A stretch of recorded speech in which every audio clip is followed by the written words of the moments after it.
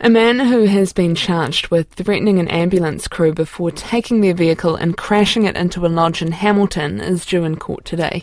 The 32-year-old man was arrested on Sunday afternoon.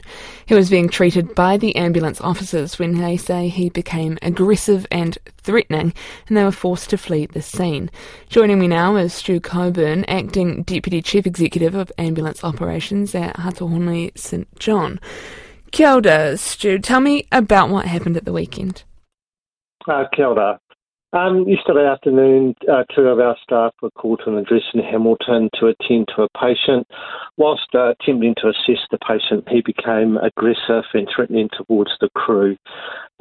It prevented them from driving off, so they decided to leave the scene on foot, and then the patient has then got access into the ambulance and, as you stated a minute ago, driven the ambulance into the side of a building.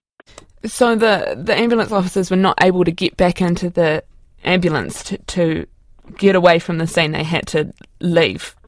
That's correct. For their safety on foot. Yeah, that's right. Where did they retreat to?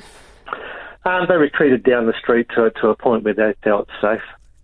How are they doing now?